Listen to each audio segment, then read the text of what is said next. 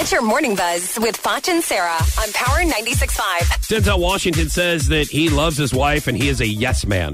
Denzel Washington is a smart man as well. It's perfect to say that the day before Valentine's Day, too. Yeah. Way to go, Denzel. Yes, dear. Honey, you're right. You know you're right. How can I help? And I have a good woman. That's the bottom line. That's the truth.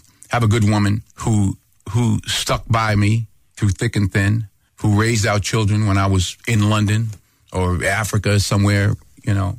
It takes a strong woman in this business or in any business. That's the fact. Okay.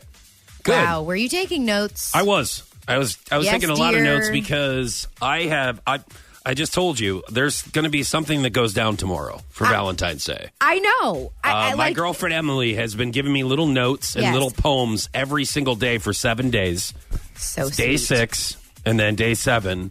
And so she's been leading up to something tomorrow. So I'm not going to say what I've done because just in case she's listening in Kansas City. Oh, yeah, that's right. I don't want to ruin the surprise, but I've really got to step my game up for tomorrow. Yeah, and I can't wait to see what she does tomorrow. That way I can use it on my boyfriend next year. I don't really want to have to come up with my own ideas. Oh, you're going to steal the idea. Yeah. I'm not as creative as she is. I think you might look at the idea and go, I don't want to do that much.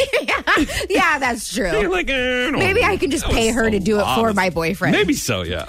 So Kelly Ripa, poor thing, is apparently mad at Megyn Kelly for coming on her show and then announcing she's starting her own show opposite hers at NBC. So Megyn Kelly comes on to the Kelly Ripa show and basically announces that she is starting a new show that's in the same time slot as Kelly Ripa's. By the way, I'm your new competition.